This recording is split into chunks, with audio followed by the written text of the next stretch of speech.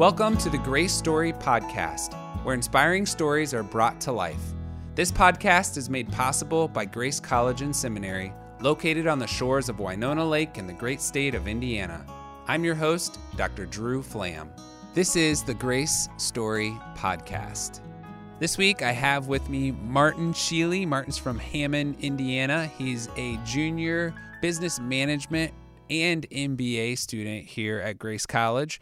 Also plays on the basketball team and on the track and field team. So, Marty, welcome to the Grace Story Podcast. Thank you for having me. Thank you. So what do you do with all your free time, having two majors and playing two sports? I mean, you just must be sitting around in your dorm room with nothing to do. Man, probably reading a book. I'm reading this book called Crushing by T.D. Jakes, so I've been really diving into that book, or either reading the Bible, trying to just get some word in while I can. So I'm not really a big game person like I used to be, but I find my time just either taking a nap or reading. So you do have a little bit of free time with all you got going on. Some. Well, one of the things you do is you give basketball lessons to my three kids, and you just did that yesterday. So any highlights from basketball with the Flam kids yesterday? Let's see. Okay, of course you got Bennett. Bennett, the little one. He just ran off in the middle of the drill and just went and just did his own thing and said, I want to do this own drill, Marty. I'm just like, okay. But, yeah, Bennett, he is just hilarious. He tries to be the funny one. Sometimes he takes it a little bit too far.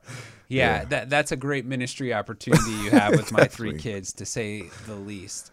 So you're from Hammond, Indiana, and one of the things that's really crucial to your story is an accident that happened in high school, crucial to getting you to here to Grace College, but also just in your spiritual journey. Tell us a little bit about that. We was on our way to semi-state for basketball, which is the game before the state finals. If we would have won that game, we would have made it to the state finals. And we was on our way to Lafayette Jefferson High School, and when we was, on our way there, I was just about to take a nap. I had leaned my head over on the seat, and then next thing you know, you just feel a bump. It just felt like you hit like a pothole, and but like a huge pothole. And then when I got up out my seat, I saw that we were facing the grass. Now, mind you, the highway just had the lanes, then the grass, and the lane going back south. Actually north. So when I saw that the front of the bus was facing the grass, I knew something was wrong. So then my teammate, Marcus, was like, everybody brace yourselves.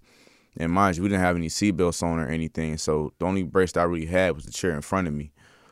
So all I can remember was just, the bus flipping.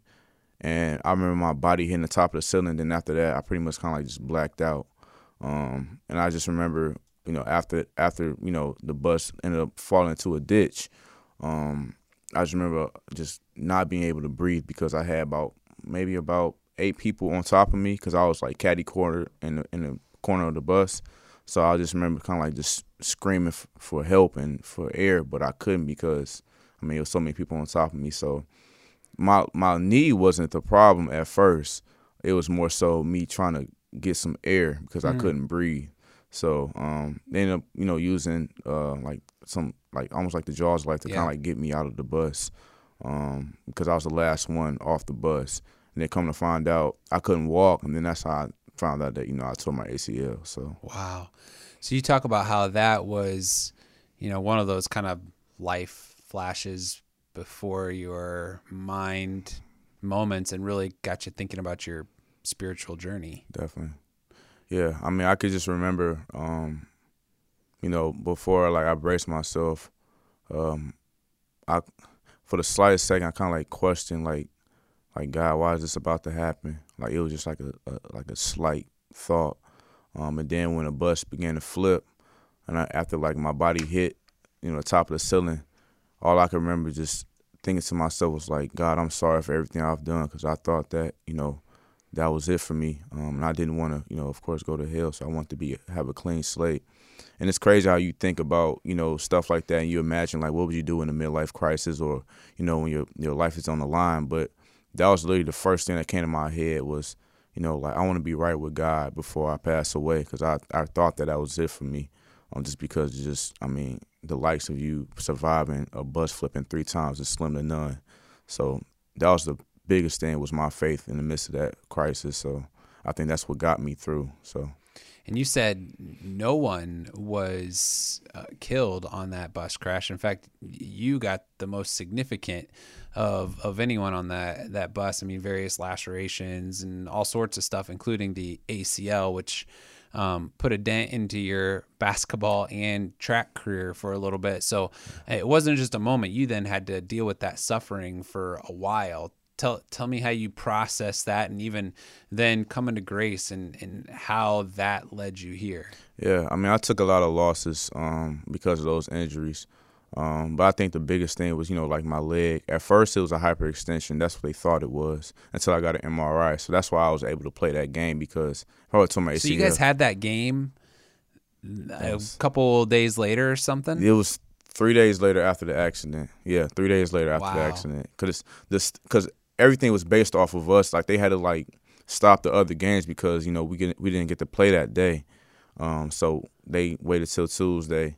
And we try to press to wait another Saturday, but just because ISSAA, they got the ways they want to do things, we couldn't try to further. And you played. I played the whole game. I probably sat out for 15 seconds that whole game. So yeah, it was tough. It was a lot of pain. And then you went and got MRIs, and that's when it was confirmed. It was confirmed that I had a torn ACL, and then I bruised my meniscus quite a bit, and then my kneecap was slightly dislocated a little bit. So yeah, I had to get that all fixed up, and it was tough. And you said a lot of the scholarship offers that you had disappeared, but Coach K stuck with you, and even came alongside you in a spiritual way. Tell me a little bit about that. Yeah, so in high school, it started, I want to say, sophomore year. Grace reached out to me, Coach Greg Miller, just kept me under his radar for quite some time. And, I kind of pushed it to the side because at the time my recruitment was pretty high in high school. I probably had mid-majors, Division IIs. So I kind of just pushed NAIA to the side a little bit. And then coming up my senior year, I did not know that Grace was still recruiting me, and they actually was at the game. And Coach K called me one night my senior year, and we talked on the phone. He called me, I'll never forget, 10:45 at night, and we talked for 2.5 hours. Now, mind you, I have to get up for class in the morning at 6 o'clock in the morning. But man, I'll never forget it because I was playing the game, and I didn't pay no mind. I'm it's just another coach just trying to call, because the recruiting process is pretty tough. It's really tough. I wouldn't know, but it sounds like it. Yeah, it's tough. You got hundreds of coaches calling you, trying to recruit you and say the same thing over and over. But the only thing that stuck out to me about Coach K was that he was the only coach out of all the hundreds of coaches that reached out to me. He was the only one that prayed for me. And this was after the accident when I had my surgery. He just prayed that God's will be done for my life and the decisions that I made. And then, of course, President Cato took my family and I out to dinner. And that was because of Dan Gordon. He was the one that told him, hey, you need to reach out to Martin family. And, I told Dan I was going to give him a shout-out for that one, too. But, he reached out to Caleb and told him, hey, reach out to Martin's family. Took us out to dinner. And then this was before I even signed. It just because they just knew about my story. Then President Caleb, he prayed over my family in front of everybody in the restaurant. And that was, a big deal to us because, our faith is what we take, pride in. So, because of Coach K's persistence and offering me a scholarship, even though I knew I wouldn't play my freshman year, that was a big deal because I think he said in all his years of coaching, 42 years of coaching, he's never offered a player a scholarship knowing that he wouldn't play his freshman year. So. Wow. So you get to Grace, and tell us about that first year. You're not playing, but you're here. How was that for you mentally to go through the season and not be able to be a part of it? Definitely. It was tough. Just being the fact that I love the game of basketball. So of course, just watching the guys work out, and practice, knowing that I couldn't practice to the fullest extent that I could be. So that was one of the problems I was facing too. Was I wasn't at my fullest potential, but I was still trying to prove myself to show that I can play. And then it got to a point in the season around January, I could start, doing contact. So of course I wanted to just prove to the coaches I belong here, and that's when my happiness started to come back again. But then again, you you can practice, but you're still not gonna play in the game. So I was still frustrated with myself. I'm just like, man, like I really want to get on the court and play the game because that's what you practice for. But I wouldn't say that that was the easiest process because I went through like a slight depression, maybe around like November or so, I would say. Just because I was still rehabbing my leg, and it was just tough just watching a lot of my friends back home. They're at their schools playing, and they're getting scholarships left and right, and I'm still here just laying in my bed trying to rehab my leg. So I just saw how other people were excelling in what they were doing, but meanwhile I'm still over here trying to get my leg situated. So it was tough, but I mean I'm thankful for that because I needed that. That really humbled me. So.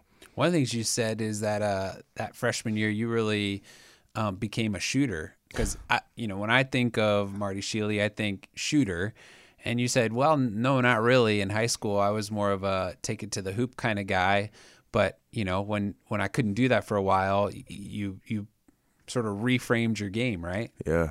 I think that accident and the injury really shaped my game because. I mean, in high school, like I said, I was always known as a driver. People always knew the back and, like just let them try to drive or let them try to shoot. But I think, just watching practice all the time, I would just get jumpers up. The managers would just catch my rebounds. And after a while, I just started to get a feel for it. And I started to love shooting jump shots because I didn't like shooting jump shots in high school at all and growing up. But I knew I had to develop a jump shot just being the fact that I'm a smaller guard going against, guys that's in the lane that's 6'8" and up, it's tough trying to get a shot off. So I knew I had to develop a jump shot. And Coach K told me and Coach Moore told me, like, you got to get a better jump shot. So I just stayed with it. I stuck with it. And next I just became a shooter. So. And then you also ran track and field. Your freshman year obviously sat out, and we didn't even have a track here at Grace that year. So that really picked up then your sophomore year as well, right? Definitely. Yeah, it was tough my freshman year running just because I still wasn't like 100%. I was probably 85%. So you were still competing though. Yeah, I was still competing, wow. But I wasn't even my knee was still swollen from the surgery months past, and that was maybe 7 to 8 months after I had surgery. So I was still trying to tough it out, with track, and it was days I had to sit out, just because my knee had started bothering me, or if it started raining outside. My knee would swell up, so I wasn't even at my fullest potential my freshman year, but I still stuck it through. And have had some success on the track as well. In fact, you were just saying you won a meet last Saturday in hail, right? Or sleet at least, right? Is that what it was like? Yeah, it was hail, sleet, rain, everything that Mother Nature can give, honestly. But so one of the things, you're an athlete, and you can talk sports and talk basketball, talk track, but knowing your spiritual life is way more important to you than anything you do on the court. Tell me how you've grown spiritually here at Grace. It started more so my freshman year, around the time when I started to run track. Just because like the first part of my year, I was so frustrated because I couldn't, play like I wanted to and, be around the guys as much as I wanted to. So in the midst of me being alone and by myself when my guys would be, at a tournament, back home, around the country or something like that, I had a lot of alone time. And that alone time, I spent a lot of time just in prayer, doing a lot of reading. And as I began to pray and read, I started to have this peace to know that, at the end of the day, like, it's in God's hands what's going on in my life. And lately I've been, teaching people about, the process of waiting on God. And I think that's one of the most important aspects of our faith because it can shape us and form us in the midst of our wait. So I knew for me that waiting process was necessary because I idolized and I put things over God before that accident, or should I say even freshman year. I idolized basketball. I idolized different friendships. I idolized even video games, just anything before God. I spent my time doing things I knew I shouldn't be doing. So that's why I'm a big advocate about, my faith, just because I know I've been in plenty of situations where the worst things could have happened, but because of God's grace and His mercy, I'm still here, alive and well. And because I told God and I promised God after that accident that I will make his name great through my lifestyle and what I can do for my life and what he's done with my life. So that's why I am the way I am, because I've been through a lot of things in my life where, I could have ended my life, or stuff that this world has to bring could have ended me, but God's grace kept me here. So, and you, your sophomore year, you can be a little bit of an introverted guy. You like time to yourself, but you were kind of thrust into the spotlight because of some racial things that had happened on campus, and you embraced that role, and through it really found your voice in many ways, is how you put it. Tell me a little bit about that and the calling you found. Yeah, definitely. Well, of course, the incident happened, and I became, when I heard about it at first, it was 6 o'clock in the morning when my friend called me. I was just so frustrated because that was the last thing that I would expect from that incident. But when I spoke out about it, a lot of people thought it was just me, but my father played a big role into why I said what I said on Facebook and made that video. He brought me to the story of Esther, and how Mordecai said, like, you're prepared for such a time as this. And for the longest, before that incident happened last year, I was still trying to find my purpose and my calling. Like, why did God send me here to Grace College? And it took a year and a couple months to really find that out. So because of that incident, that's how I found my purpose, as far as, speaking out about things that people, wouldn't want to speak out about because, they might be scared of what other people might think. But I'm a big advocate on change. And if you want to promote change, you have to do things outside your comfort zone. And I knew I had to do that because I knew it was going to be people that was going to, not like what I had to say. But I knew I didn't want to be a person that leave this school and then talk about what needs to be done. Rather, I can be here and try to promote the change because I'm still here. So that's how I found my purpose and my calling, was through that incident. And I'm thankful that happened because it opened up a lot of doors for the school too, for us as students to grow, and of course for myself spiritually to grow too. So, like you said, I was very introverted before that, but now, I'm probably the most extroverted I've ever been in my life, just because, it forced me to speak out in public places. So because of that, that's how I kind of like just found my purpose and my calling. So going forward, and by the way, thank you so much for the way you handled yourself through all of that. Working with PR at Grace, I got a front row seat to see you in high pressure situations filter your words through a biblical worldview and through scripture and speak truth. And it was amazing to see. I mean, it was really obvious that it was the Holy Spirit working through you. And I'm so thankful you were willing to step up. So you mentioned that calling, and you're a business management major. You're going to have your MBA too. Sort of like, what do you see down the road for Marty Sheely? So I've always. You can always do basketball lessons for my kids if you. I'm down. You're for about it. No, I think you're ready to retire from that one here. Yeah, it's just the beginning. It's just the beginning. But I've always been a business-minded person growing up, just because I've always had a niching for money. Like, I always wanted some money. So just growing up, I remember my mom, she always said, "How you always ask for money?" And I'm just like, "Cause I want to do something."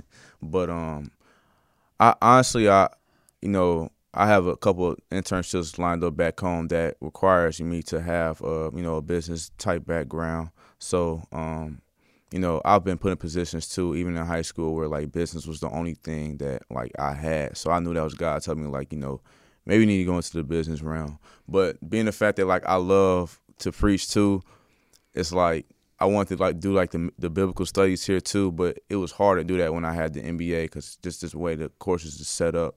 So, fast forward to maybe 10 years from now, I would want a business job, a business opportunity where I'm doing like project management, because I love like just doing projects and stuff like that and working with people.